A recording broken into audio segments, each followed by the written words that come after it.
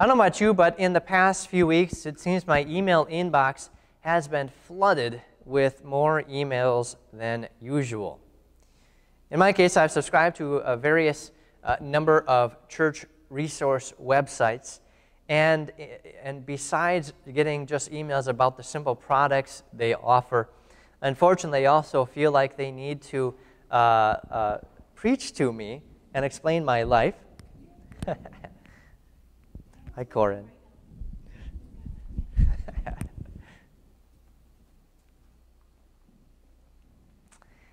And so I get emails from influencers or people that they would consider influencers or leaders or motivational speakers, and some would even consider themselves to be pastors. But the commentary they have to provide and give to me and offer on life goes something like this. 7 things you must do to take advantage of our current situation.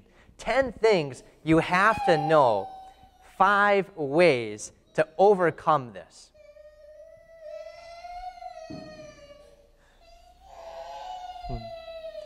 But even just reading these headlines is exhausting. Because in every single case, while they look for a way out of whatever situation or whatever suffering, it still depends on me. It still depends on you, what you must do to overcome this. And at least in these spiritual how-tos, it assumes that suffering cannot be a part of God's will. And this is what we call a theology of glory, a false way of thinking that assumes that God's greatest desire is our contentment. But this is so representative of our modern society. We look for the easy way out of suffering.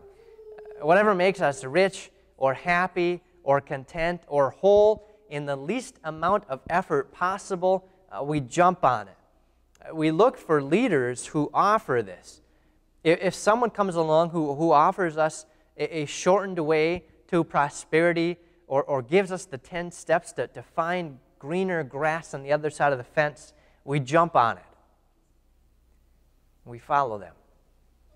We are like sheep blindly following a wolf who promises to give us a lot of food without ever considering the reason why he might want to fatten us up. Scripture calls Jesus the Good Shepherd.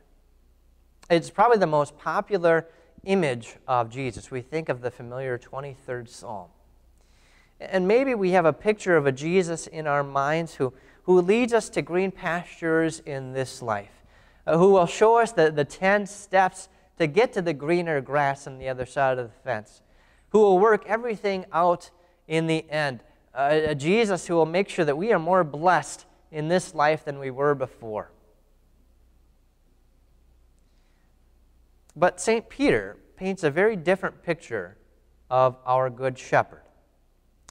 He's our leader not to greener pastures and contentment, but our leader, our shepherd of suffering.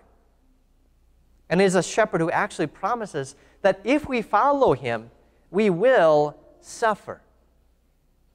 Peter says, "Indeed, you are called to do this, that is to suffer for doing good, because Christ also suffered for you, leaving you an example that you would follow in his steps." In fact, Christ actually teaches us how to suffer. When he was insulted, he did not insult in return. When he suffered, he made no threats. Instead, he entrusted himself to him who judges justly. We are to suffer patiently and quietly. Jesus said in his Sermon on the Mount, if someone strikes you on the right cheek, turn him the other also. If someone wants to sue you and take away your shirt, give him your coat too. But it can be very easy for us as Christians to feel like we are entitled because we are Christians. To not only think we should be spared from difficulty, but that we should demand, in fact, extra privileges. Rather, if we have to suffer in this life for doing good, so be it. As we heard 2 weeks ago, everything in this world, including suffering, only lasts a little while. Martin Luther, who is no stranger to suffering, especially from his own government and his own church, who even tried to kill him at one point, actually commented on this passage and said something that I think is really jolting to our modern ears. He said, "We crucified Jesus with our sins, yet we are still far from suffering what he suffered." But the revelation kind of stings, doesn't it? We are still far from suffering what Jesus suffered. What do we have to complain for? We are so far from what Jesus suffered. Just think of the way that his government mistreated him and not only tried to kill him, but did kill him, how they did harm to him, all unjustly. And yet Jesus committed himself to God, who judges justly. Jesus didn't deserve any of that suffering, but we do, because we were the reason Jesus was crucified. Luther goes on, "Therefore, if you are a pious Christian, you should tread in the footsteps of the Lord and have compassion on those who harm you. You should also pray for them and ask God not to punish them, for they do far more harm to their souls than they do to your body. If you take this to heart, you will surely forget about your own sorrow and suffer gladly." Here we should be mindful of the fact that formerly we too led the kind of unchristian life that they lead, but that we now have been converted through Christ. Christ is our example in suffering. He's our shepherd who said, "A servant is not greater than his master. If they persecuted me, they will persecute you too." But Jesus didn't suffer merely to be an example for us. I can think of a dozen other people who have suffered and who have suffered well. People who were persecuted for their faith and who endured their trials patiently and quietly. And yet just thinking about their suffering, just thinking about their examples doesn't make me feel any better. I mean, just thinking, oh man, they had it so much worse and yet they made it through. I mean, does that make you feel good? Or what if your suffering is actually worse? What if your suffering and your trials are much more difficult than anything anyone you know has ever faced? Does thinking about someone else suffering in those instances give you any comfort? Jesus suffering on the cross is the most striking, the most terrifying, and the most difficult suffering imaginable. And yet Jesus' suffering is not just an example for us. Rather, it's the substitute for our suffering. And it's our strength in our suffering. He himself carried our sins in his body on the tree so that we would be dead to sins and alive to righteousness. By his wounds, you were healed. Jesus, as our shepherd, cares deeply about us. He does not like to see his sheep suffer. But rather than removing all suffering from the present, Jesus stands in front of us. He steps in front of us to take the blunt of our suffering. He doesn't run away like the hired man who works only for earthly gain in this life and doesn't care about the sheep. But Jesus is the good shepherd who knows his sheep just as the Father knows him. That's how closely Jesus and how well Jesus knows you, as well as God the Father knows Jesus. And as close as Jesus is, because Jesus is that close to you, he will do anything for you, including laying down his life for you. Jesus isn't just a good leader who gives us an example to follow and gives us 10 steps to a better life. He gives his life to save you. Jesus climbs down into our suffering, even into our very graves, and dies in our place, all to reach in and grab us out. He takes away our guilt. He takes away our sin. He takes away our death. And just think about what that means. If Jesus has taken away my sin, then there's no sin that's left to be punished. God does not punish us.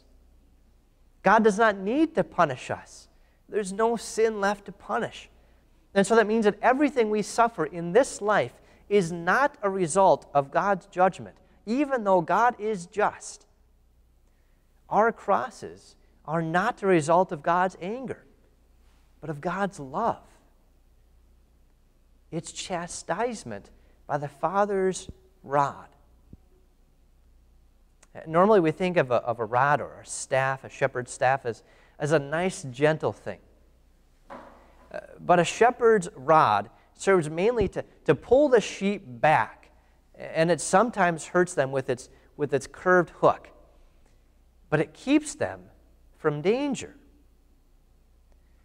And that means that God's rod and the suffering that he permits us to go through in this life are good. And this is a perspective on suffering that can only be grasped by sheep who know Jesus as their shepherd by faith. About 15 years ago, I hated tea. It was too bitter. I wouldn't drink it. But I actually got sick once for an extended period of time, and a friend reintroduced me to tea. And so I started drinking it, and I eventually came to tolerate it and even to enjoy it. And now I enjoy a cup of tea every now and then before I go to bed. My taste has grown because the muscle of my tongue has grown and improved. Faith itself is a muscle. Faith is a muscle that's strengthened in trial, in sickness, and in suffering.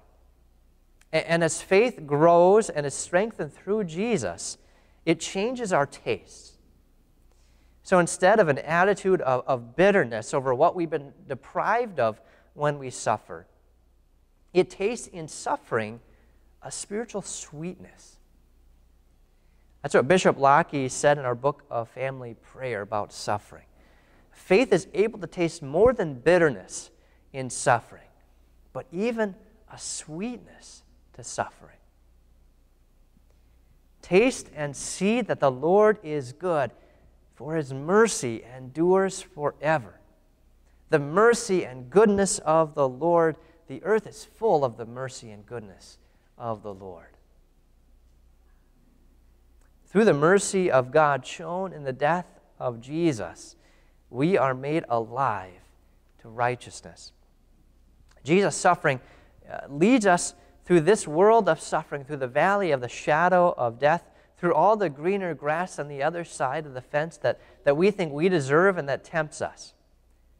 And he leads us to himself and to the greater pasture of heaven.